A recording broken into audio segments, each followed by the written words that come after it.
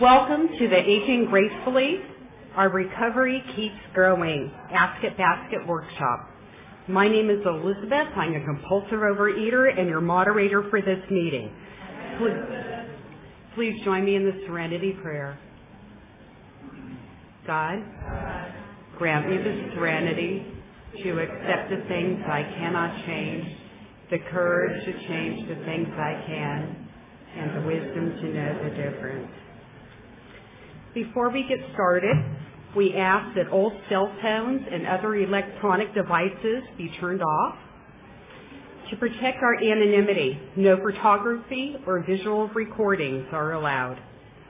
The opinions expressed here today are those of individual OA members and do not represent Region 2 or Overeaters Anonymous as a whole.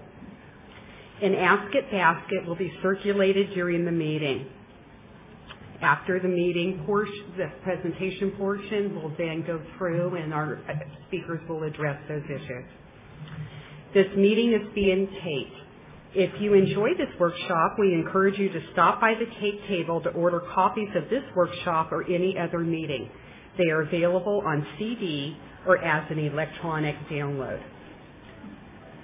The format for this meeting is as follows. 2 speakers will share for 25 minutes each, followed by 25 minutes of questions and answers. The topic for this session is Aging Gracefully. Our recovery keeps growing. And our first speaker this morning is Margie.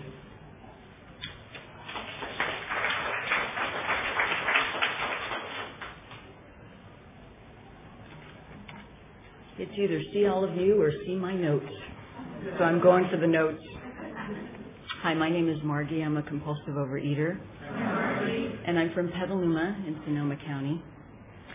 I'd like to qualify by talking a little bit about what it was like.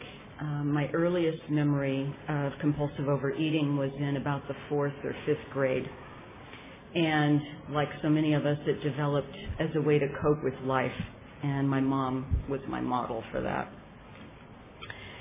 She grew up poor in the Deep South in the 40s, and she was the first in her family to ever go to college, but she could only earn enough money to go for a year.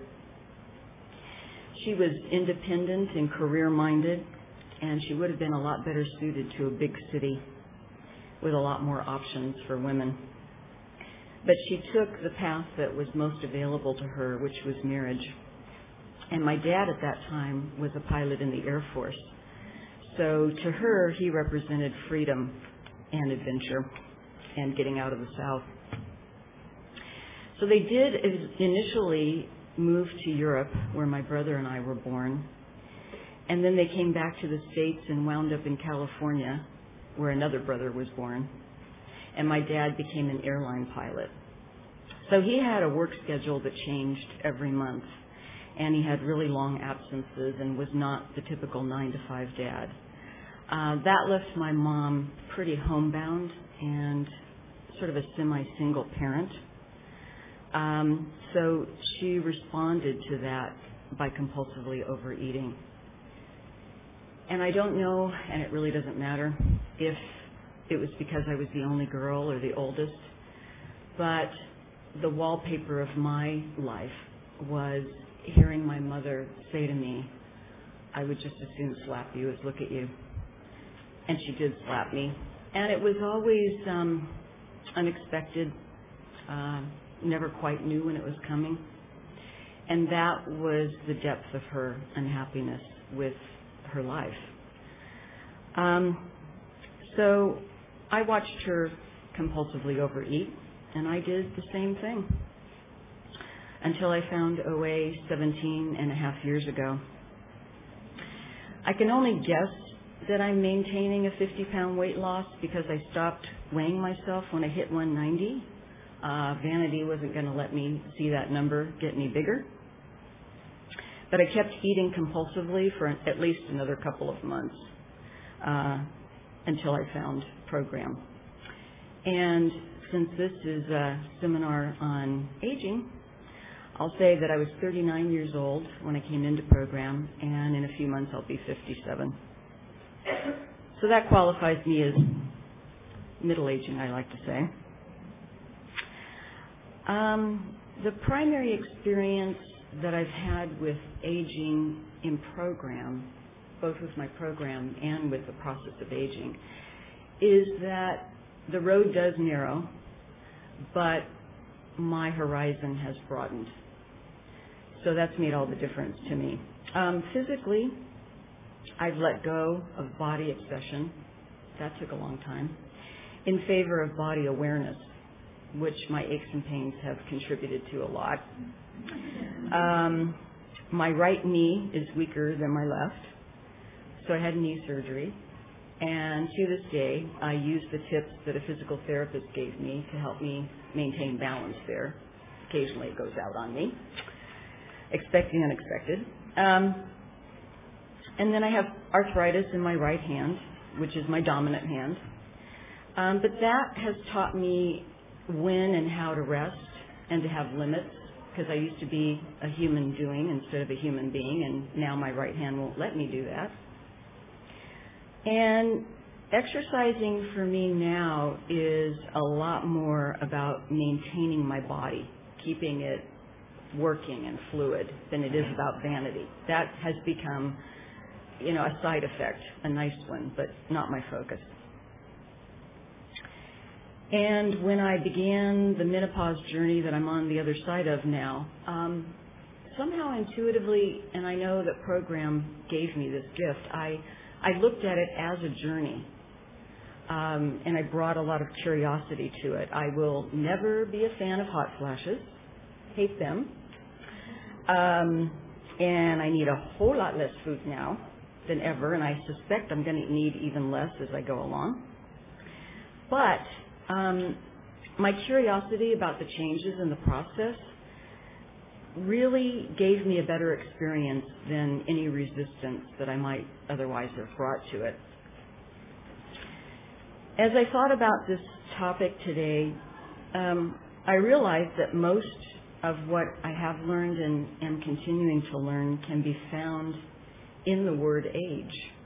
To me, the A was acceptance. The G was both gratitude and grace. And E was enthusiasm, expectations, and experience.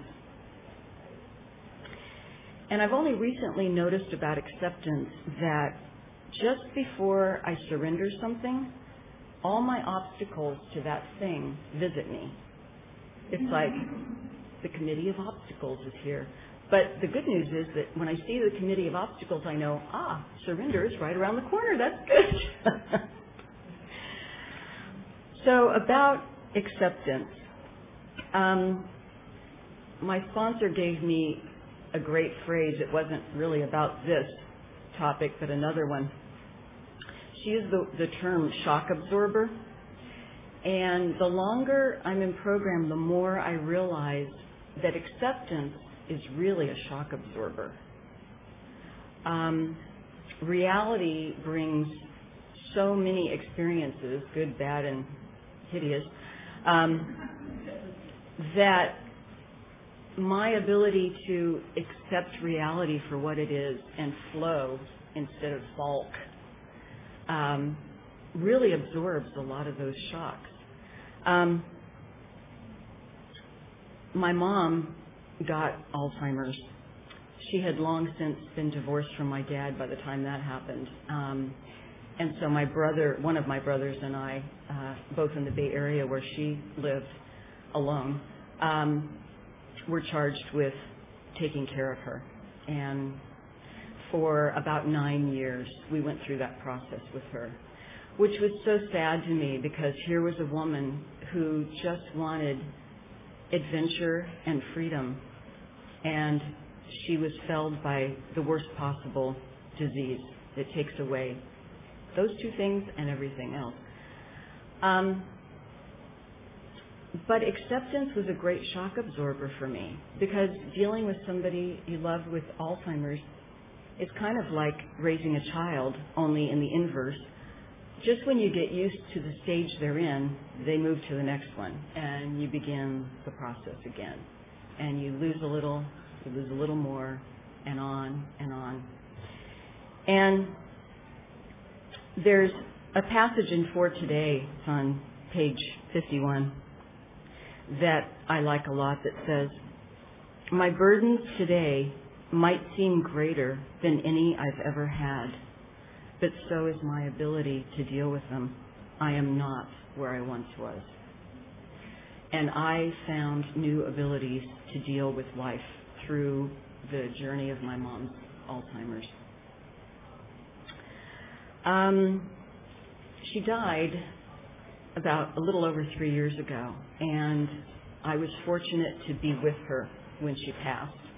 It was ironic because those of you who have been with a dying loved one know that strangely, it gets kind of boring.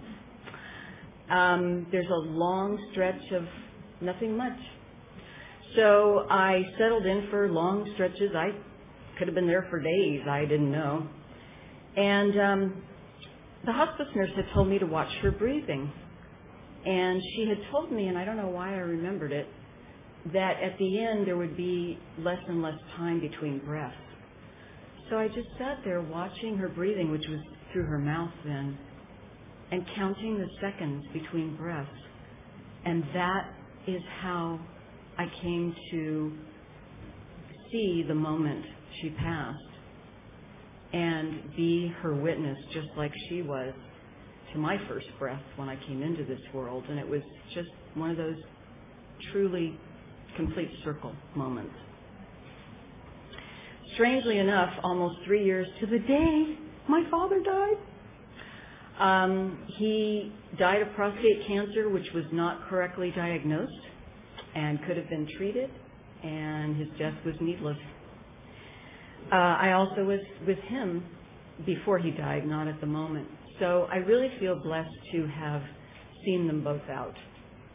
And probably one of my all-time favorite passages in For Today, page 114, says, "If I allow it to pass through my life without trying to change it or escape from it, grief will leave me a more finished person." And I absolutely understand what kind of finish grief has given me. Very grateful for it. The gratitude I feel has a lot to do with my peace with my past. And age and maturity have brought me that peace. Because being at peace with my past frees me up to actually live my current life. I heard someone say something not long ago that I thought really summed it up, which was that by perpetuating childhood pain in our lives today, we're making a delicious soup and occasionally throwing in a handful of dirt. And I no longer throw in handfuls of dirt. I don't perpetuate my childhood pain or act it out. And program is the reason why. And in Voices of Recovery, page 224, it tells me that an attitude of gratitude serves me best. And I literally experience the truth of that, because whenever I look at what's good, then that's what multiplies.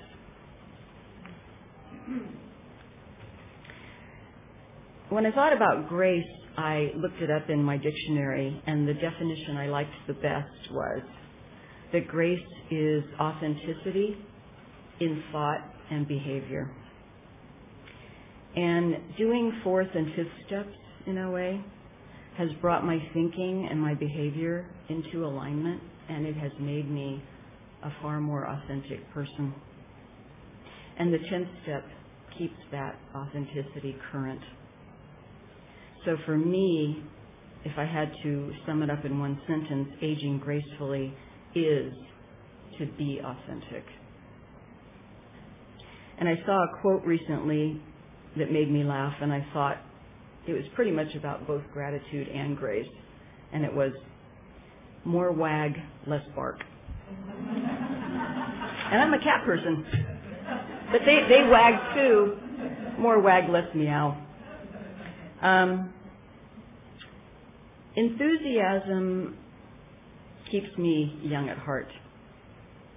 In For Today on page 362, it says, curiosity and enthusiasm are the two outstanding characteristics of children, and the most blessed of humans are those who keep these qualities all their lives.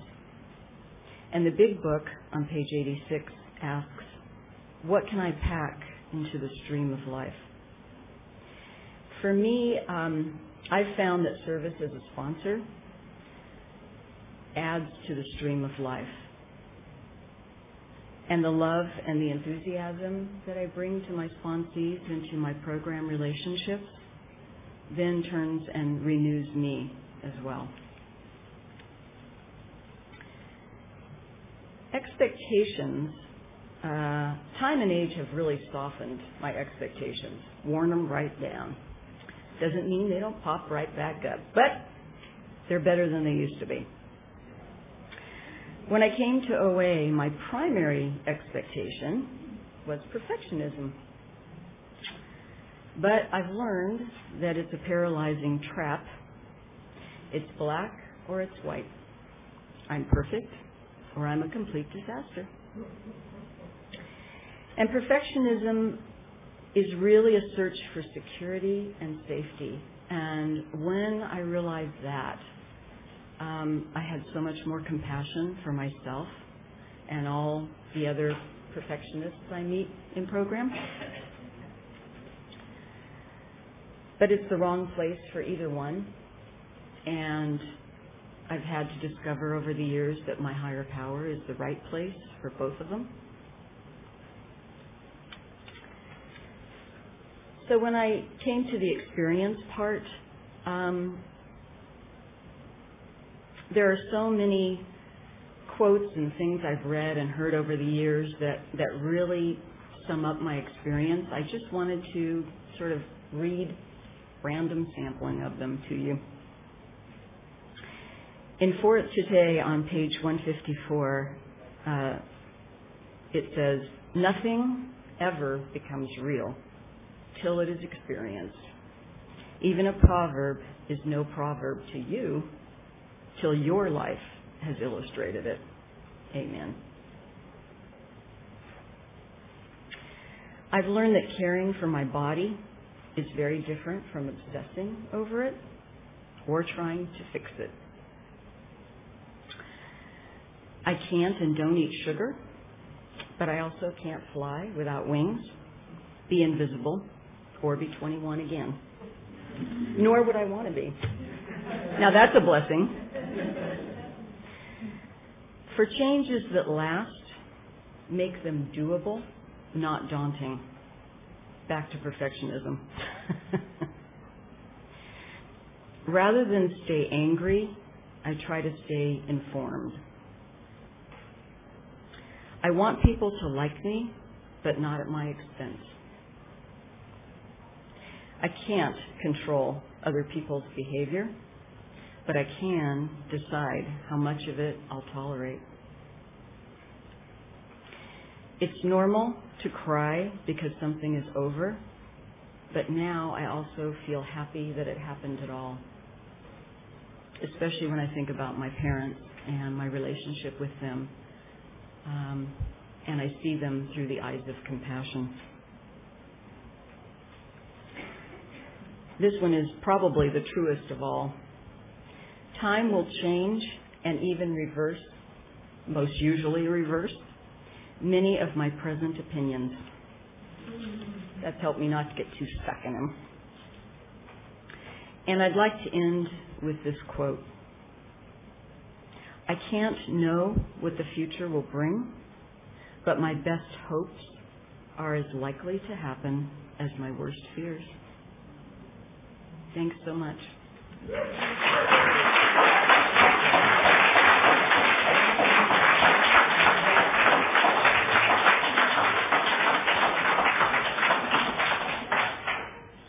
Thank you, Margie. I would now like to introduce our second speaker this morning, and so I'm going to call Judy up here.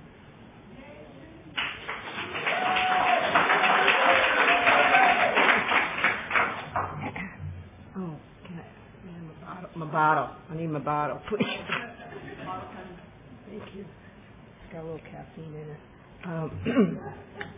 My name is Judy. I'm a compulsive overeater. I'm a compulsive overeater of the really hopeless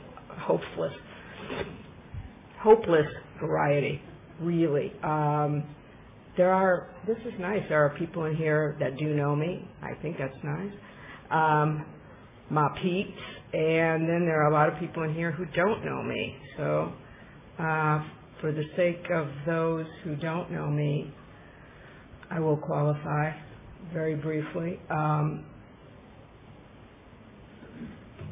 been a compulsive overeater as long as I can remember, from day one. I'm a garden variety compulsive overeater. You know, I'm a quantity eater. I'm a volume bulk eater. I always have been. I still am. That's fine with me. That's who I am. And I'm okay with that, you know. I know it. I can laugh at it. You know, last night, a friend and I went, we didn't know any restaurants in the area, and we're looking. And so we ended up at this place, and the first thing that happened is that we were thrilled because they gave large portions. It was like, it didn't matter if it was crummy, as long as it was enough.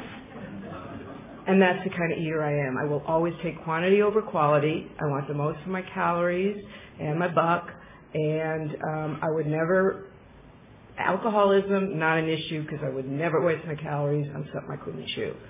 So that's the kind of eater I am.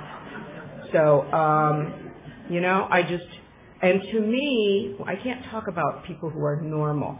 To me, this is normal. I've never, ever been any other way. I didn't, like, flip a switch at puberty or when I became an adult or when I was whatever I was, you know. It's always been this way, so, you know, so be it. Anyway, so I got the phone call to ask me to speak at this session and this particular topic. It was April 23rd, and I was in the car. And some of you know that April 25th was my 60th birthday. So I thought it was I laughed. You know, Mitch just probably thought I was like weird because I'm laughing and going, you have no idea how appropriate or inappropriate this is for me because aging gracefully. I have to tell you that in my 60 years now, no one has ever accused me of acting gracefully. I have, however, aged. So I feel qualified. The closest word to gracefully that has been applied to me is my father at 90, and I who still, you know, have this terrific, very loving, but very sort of, you know, black humor relationship with each other. He still calls me Grace because I'm terminally klutzy, let's put it that way. And it's genetic. I got that from my mother, you know, who can trip over walking down the carpet. And I can do that too, and do frequently, usually in front of a group of people. Try doing that in front of a group of sixth graders. Go sprawling. Once you've done that, doesn't matter where you do it, you know. Anyway, so I came into OA President's Day weekend, 1981. Yeah, 1981. So what's that? Almost 30 years. So basically, I've been in OA half my life. And you know, I was saying also, can you hear me if I move this thing down a little like that? Otherwise, I feel like, you know. Anyway, so this is what happens at 60. I've completely lost my train of thought. What was I saying? Come on. Now I have my, dang. You see? Welcome to my world. I know what I was saying. I was saying that I cannot stand to hear people say my life is beyond my wildest dreams. You know? And then I realized my life is beyond my wildest dreams. Not necessarily in the way I want it. You know?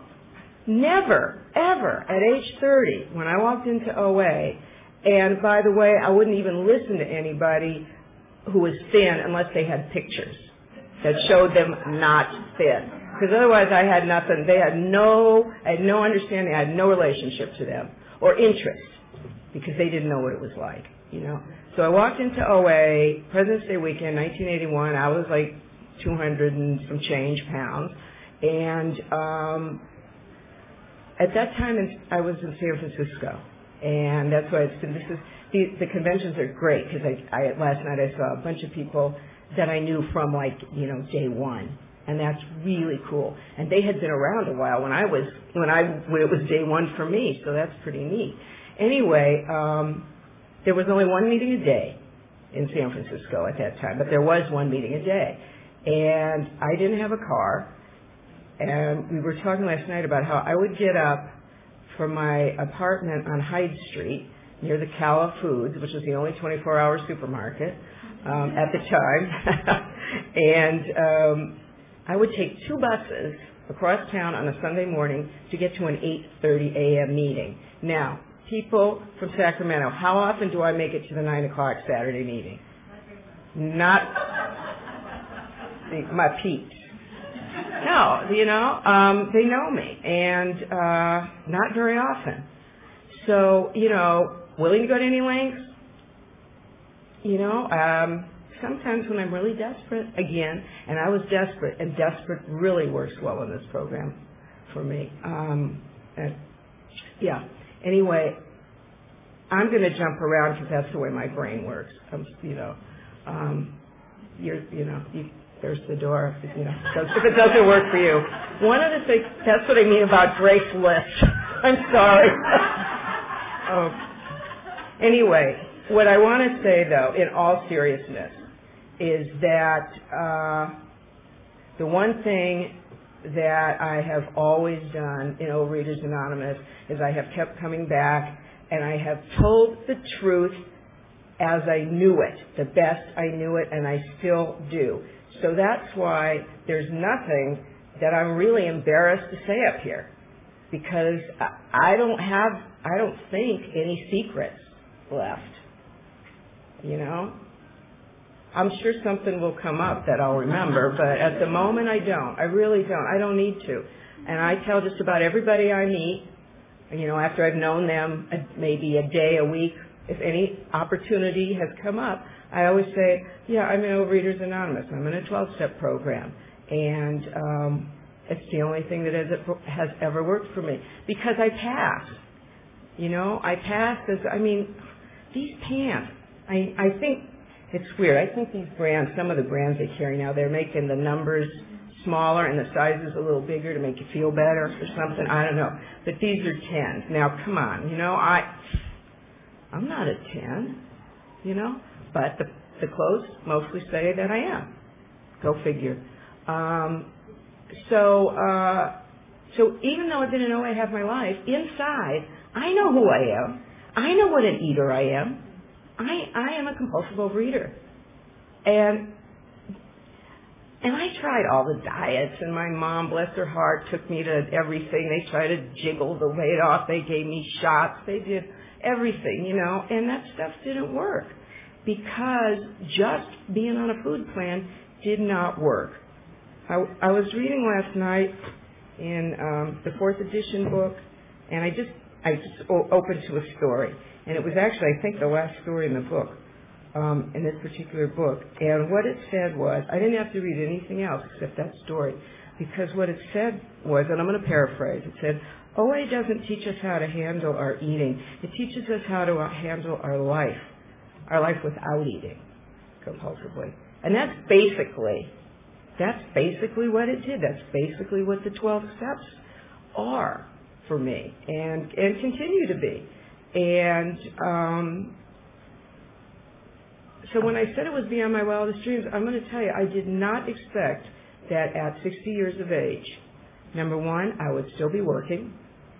Number two, I would be single.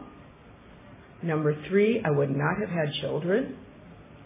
And if someone had told me that's what was going to happen, I would have clocked out a long time ago.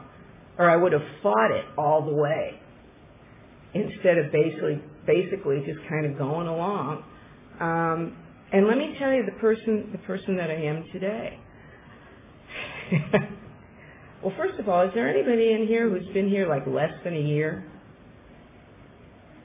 Oh, good. That's a relief. Because I'm as a friend of ours in Sacramento, or from Sacramento, Tom always said, I'm really the bad example. Although in many ways I'm not the bad example because I'm here. I look like a normal person, and I do work the program to not always the best of my ability, but maybe the best of my ability that day. And I've lived my life, and I've survived my life, and for almost 30 years. And I've been through, like everybody, I've been through life. And I used to think that I wasn't going to, for some reason, I wasn't going to have to go through many of life's experiences because after all, I hadn't eaten any pizza in, X number of years. And so didn't I deserve a break today? Yeah. And who tells you that? I guess that's an old commercial. Maybe I don't do that one anymore. But anyway, I've been through surgeries. I've been through, sometimes I think the worst losses of all, which are the losses of your dreams, when something doesn't work out. I did not, tremulous voice I did not expect. Anyway, I'm a person who thinks life is hard. I think life is hard. I think that's maybe the purpose or whatever, if there is such a thing. But I do know that I have managed to get through it with, a lot of arms around me, even when I was pushing them away. There's somebody in here who always says, you don't want to take a hug. I know, and I'm going to give you one no matter what. Anyway, but more than anything else, my higher power. And actually, for me, more the higher power rather than something, it's inside of me. It's love, it's strength, it's all those, it's the positive traits, my higher power. That is what my higher power is for me. And the fact that, it is such a process. This friend last night was also talking to me about those years that I could not stand to talk to my mother. I was so angry at her. I was so angry. Well, everyone in here knows that or my friends know that whenever I have a break from school, what do? I go to Phoenix, Arizona because my parents are there. My parents are both still alive. My mother is 83, having survived any number of heart bypass, and she has COPD, is on oxygen, never smoked a cigarette in her life. She was the one that did everything right. And my dad, who is 90, did it all, smoked, drank, red meat, the whole bit. His insides, and his sister's 94, which is one of the reasons I know I really need to stay in this program. Because I have at least another 30 years to go. My name is Judy. And I'll be rolling up. I hope so. I certainly hope so. And I know I'm not going to be one of the people like my parents who their meals have gotten much, much smaller as they got older. Not going to happen. The other thing, though, in this story that seriously, and I apologize again for jumping around, I didn't plan what I was going to say, and I asked to be guided. So one of the things it says we have to deal with abstinence, and basically I mean living abstinently every day. And the only way that we can do that is to practicing the 12 steps. And I like this. We are taught to differentiate between our wants, which are never satisfied, and our needs, which are always provided for. I thought that was wonderful. It also says, above all, we reject fantasizing and accept reality. Again, graceless is the word that springs to my mind. for me, because I do still a bit of kicking and screaming along the way. And I think the fact that I recognize when I'm sort of at that point, yesterday morning I woke up, I had the most horrific sinus headaches, and I haven't been sleeping nights well. I was exhausted, and I thought, I'm not going. I don't want to drive the 3 hours. I don't want to drive that 3 hours. It's going to be painful. There's going to be a lot of people. It's going to be crowded. It's costing me this money, and yada, yada, yada, and I didn't want to go. And I was what's the phrase? Restless, irritable, discontent? You can quote me on that phrase if you'd like. I know it. Nice, has a nice ring to it. And then I thought, so what have you been doing lately? Have I been reading program stuff? Not much. In the morning, maybe. Have I gotten to meetings? No, I've been working late every night. Have I been making phone calls? Yeah, I'm on the phone during the day with, parents, whatever. So it's like, well, of course I'm restless, irritable, and discontent. And what I knew was, even though my brain said, you want to stay home and hibernate, I knew if I did that, I would not feel better. I would not feel better. I might stay right where I was. And if I came down yesterday to San Mateo, to the convention, I might feel the same, but I might start feeling better. And so I took that path. I didn't know that years ago. I didn't know that it doesn't matter what you think or what you're feeling, do what you know works. No matter what my head says, and my mind is not my friend, and I make it a habit never to go in there alone. That's a quote I got from someone, and I really loved it. I love those kinds of things that I can grab, and it's like, oh yeah, get through the day doing as little damage to yourself as possible. Some days that's the best I can do, and that usually involves my food plan. It usually involves my food plan, because that is the quickest way for me to deviate, more than yelling at somebody. I don't do that very often anymore. Inside I do, but I don't. This is another quote I love that I heard. I used to think people should put me on a pedestal for stopping something that was killing me. And I didn't want to be on a pedestal. I just wanted things to go my way. It doesn't work that way.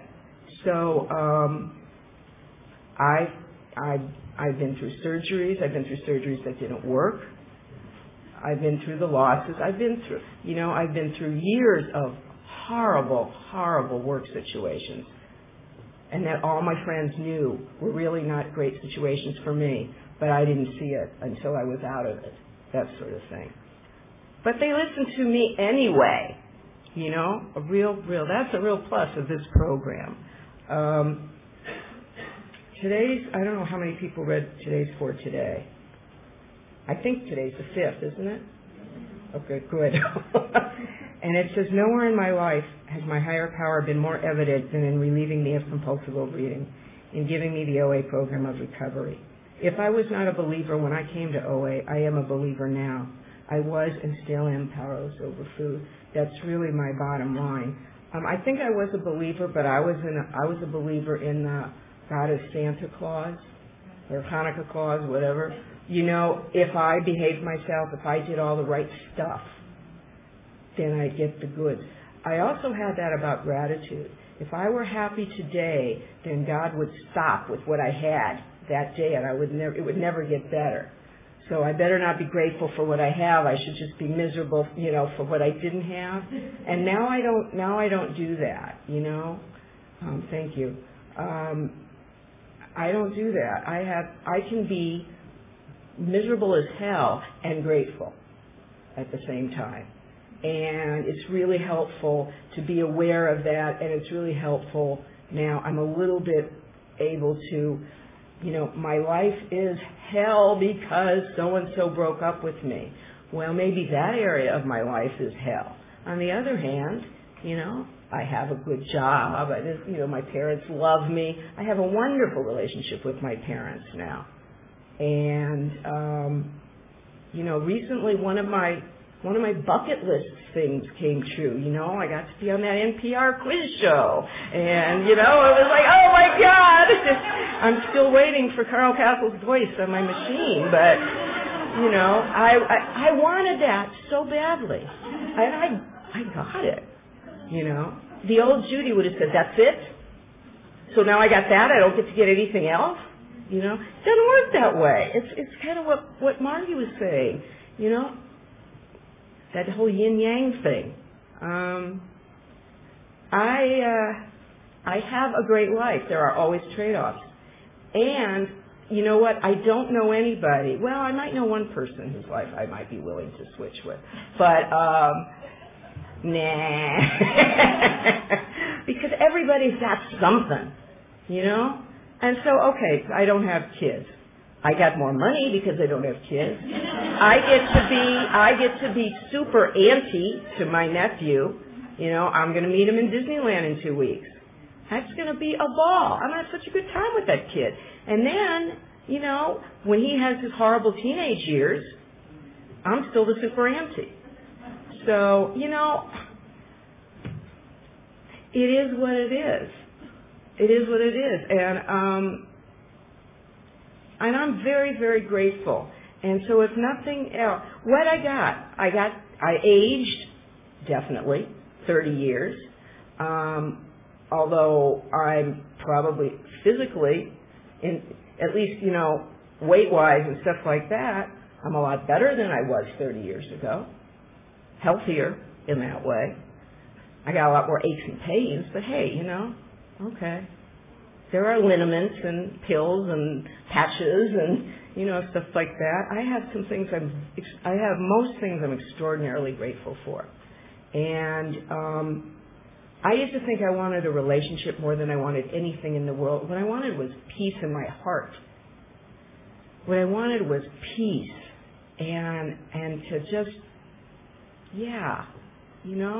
that to me is maybe that's what joy is. That level of peace, that just sort of knowing that everything's okay as it is, just kind of sailing along. With some tremendous highs. I had a fabulous birthday.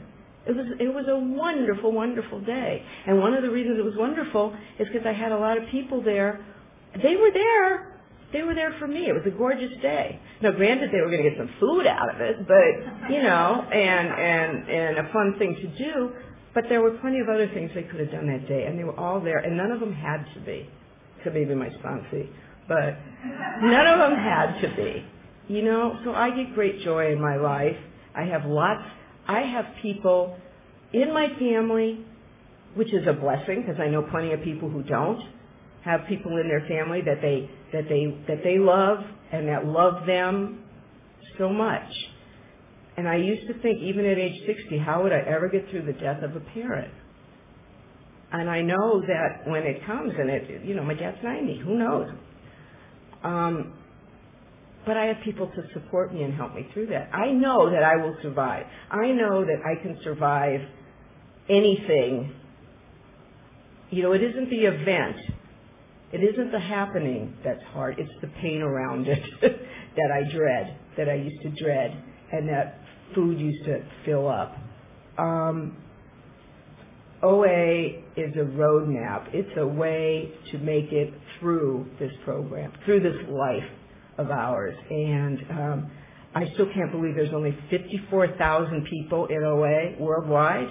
That just seems like such a small number. If that's true, then my God, we are lucky. Because we have a way. We have a plan for living. So, there's a lot of you I want to be like when I grow up. But for right now, what you see, is what you get. And keep coming back, okay? Thanks.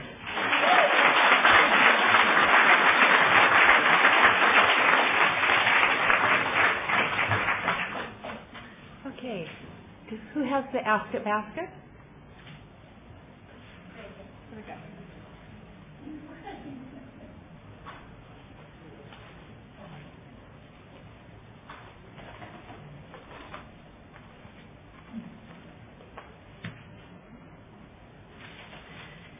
The speakers will now draw questions from the Ask It basket for the remainder of the meeting.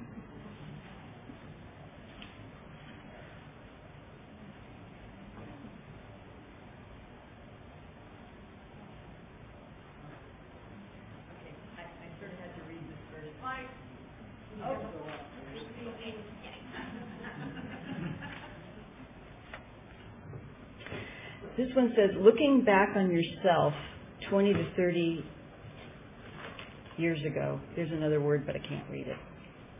20 to 30 years ago, what experience, strength, and hope would you tell your younger self? Whoa. I think I sort of covered a lot of that in my share. I would definitely tell her to relax. I would tell her to take it easy. I would tell her to quit rolling her eyes at me, because that's exactly what she would have done. I would tell her there's enough time, and what really needs to happen will happen, and she doesn't need to, be scrubbing the roof and the floors at 3 a.m. I'd also put my arms around her and probably give her some theirs, because she grew up without very many of those. And I'd probably cry with her and just assure her that I'll be with you and it's going to get so much cooler. Yeah.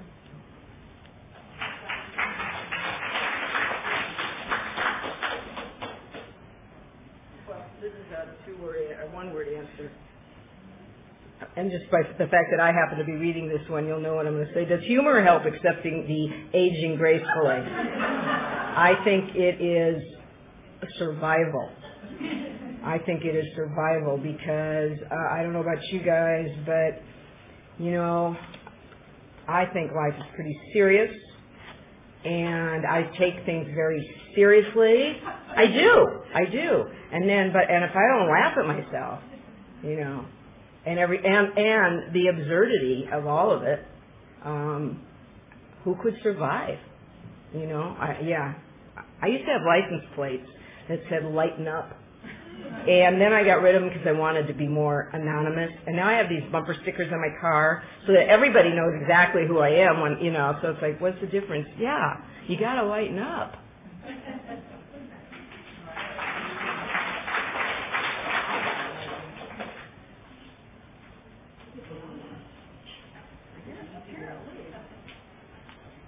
Judy just says, you're getting all the long ones.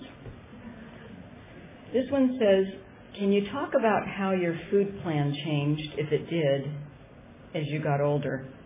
Boy, howdy. Did you change how often you ate, the amounts you ate, or any particular foods? Yes, and yes.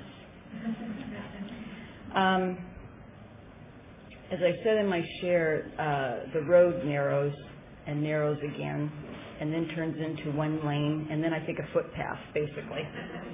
That's how it's feeling to me. So if I want to maintain where I am today, or have any hope of further weight loss, if I need that, I absolutely cannot eat the same quantities that I once was able to eat in program. Literally, with menopause and now being on the other side of that, it's sort of like the food is cut in half, and then as I get older still, it's cut in half again. Sorry.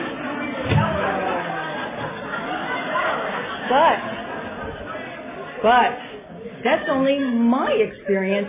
You might get to eat all the food I'm giving up. So, lucky you.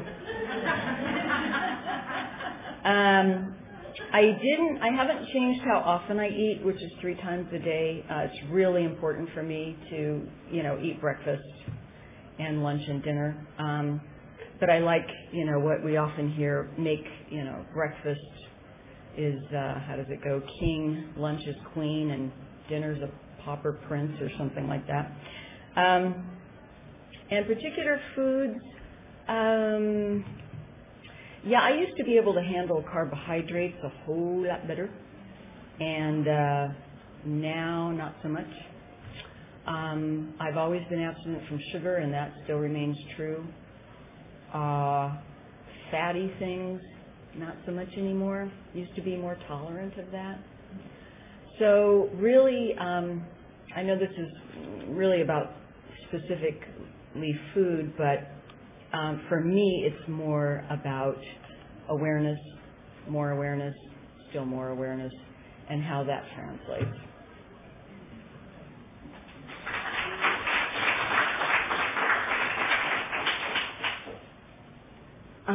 Before I do this one, which is another quickie, is it okay if I dovetail on what she said? Now there's an expression I've never had the opportunity to use before, to dovetail. Every day a new experience, I'm telling you, it just keeps getting better. And because, that's okay. I was going to make some crack remark because that's sort of the mood I'm in today. I am, because if I don't laugh, what the heck. If I can't laugh with you guys, come on. You gotta, it's like, well, it's not really a captive audience. But anyway, what I was going to say was everybody's food plan is different. And we all kind of know that. And I want to say that for some people in the room, if you're like me, I have what people used to call a very structured food plan as to what I don't eat is basically it, what I don't eat. There are a lot of kinds of foods that I don't eat, that eating any of them releases the phenomenon of craving for me, and I know that, and I even the thought of eating them just like sobers me up really quickly, and that's just me. And if there are people like me, God love you, and feel free to talk to me about it. And I'll tell you right now, I don't think that I used to think recovery meant I'd push away from the table when I was full, I wouldn't notice what was on the buffet table and all that stuff. Now I think recovery is, for me, sometimes it's not going to the potluck. If I want to visit with people, I'll visit with them in another situation. I don't have to put myself in those because I know me, and unlimited amounts of foods are very, very hard for me. It's too much of a struggle. And because I won't win. It's like putting me and Muhammad Ali in the ring together. Like, forget it. It's not a fair fight. So I just want to say that, I don't eat any starches or grains. None. Nada. I don't eat dairy. I don't eat nuts. And, and I never say I can't. Because I could. There just isn't enough in the world. So, Anyway, and there are probably other things that I don't eat that people who know me know that I don't eat, but that I can't remember right now. So, anyway. And I did have to change one thing, though, also, in terms of 3 meals a day and nothing in between. I don't do that anymore. For some reason, my body has gotten so that late morning I start getting this really low blood sugar thing. So I have like a hard-boiled egg or something, Sometimes I do that in the middle of the morning, late afternoon. But I know when what I'm having is, quote unquote, okay or not, or if I'm going overboard, or if I didn't really need it, that sort of stuff. So I think being honest about it and maybe talking to somebody about all of it is really important. Can you speak about humility in relation to getting older?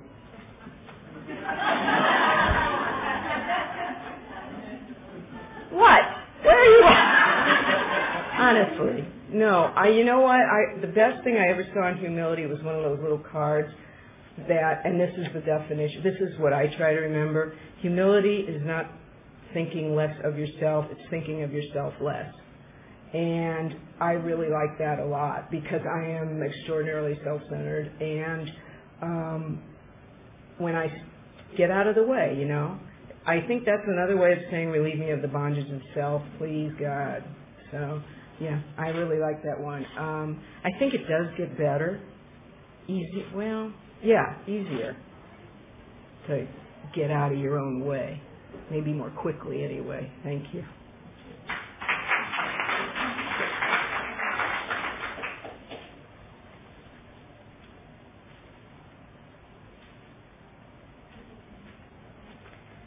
This one's a 2-paragraph one. Loss of physical ability due to aging may cause grief just as loss of a loved one. What are your comments regarding how 12 steps help integrate grief into our lives? Very true. I've sort of responded to the different physical losses I've sustained, which compared to some people are minor, but for me, you know, they're mine, with surprise. I keep thinking, well, why is this happening? Could be because you're almost 57, but it is a grieving and a letting go. I'm never going to be able to do deep knee bends again. Not that that was number one on my hit parade, but I can't do that. I know how I need to get down to the ground and up again, usually with the help of a table or something. And so the same process that I used with my mom and Alzheimer's and with grief about my parents' loss, only in a smaller fashion do I apply to the physical losses. I have this bump on my right hand from arthritis, and I sort of think of it in a friendly way. I didn't like it when it first appeared, but now I can use it to gauge how well I'm handling my arthritis, because when I'm handling it well, it's a small bump, and when I'm overdoing, it becomes a bigger bump. So that's another way of sort of recognizing and acknowledging and allowing.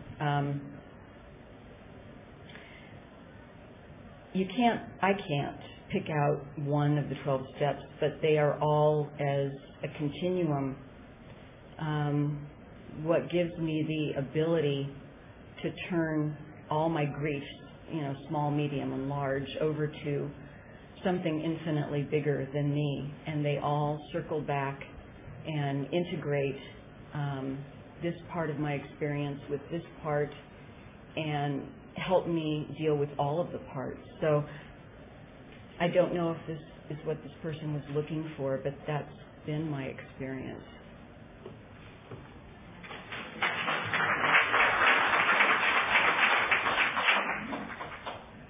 I don't think there were any more questions. But, so we've supplied all your answers. So wonderful. God, I feel so powerful. No. Oh, God, if I had any answers. I always get nervous when people write questions because it's like I don't have any answers. You know, I just have experience and some strength and some hope. Yeah. But I wanted to also redovetail on the one that Marnie just did. When I was in OA, I'm a person that because I couldn't do anything physically, I always used my brain, and that was how I, got kudos from other people and could pat myself on the back. And so one of the gifts I got in the program was God decided that I was going to enjoy bicycle riding, and I loved it. I loved it from the get-go. I still love it. And I ended up with one of those road bikes, and I mean, honest to God, I wear spandex,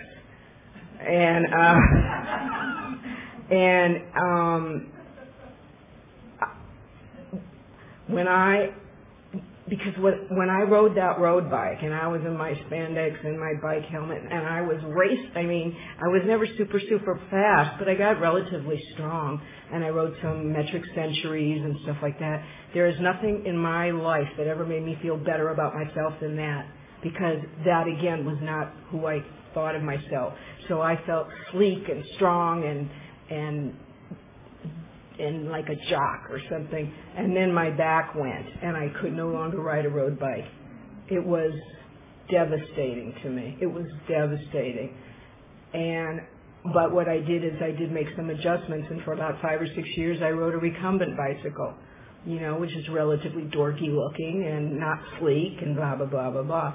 And now I am able to ride an upright bicycle again, but I can't ride a road bike. I don't have drop handlebars. I got, riser bars and stuff like that. So, but I still get to do the activity in a different way, in a curtailed way. And that's kind of the thing that's happened. There's a lot of things. I went to a dance class a couple of weeks ago, and I got so completely out of breath. I used to be able to do that stuff, Well, I know I can do it again if I start doing it again on a regular basis. So sometimes I've had to change the activities. I couldn't do a lot of it was a Latin one, and I really couldn't do a lot of it because my right knee doesn't want to do that swivel thing. It gives out. It can't take it. So maybe I won't do that particular step or that class, but I can find some other things to do. That's a huge loss. It's a huge loss. But, again, it's God, help me. Just help me get through this, please, and help me find what's going to work for me. Something else.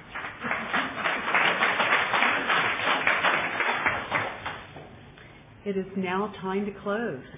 Let's thank our speakers and all who have done service.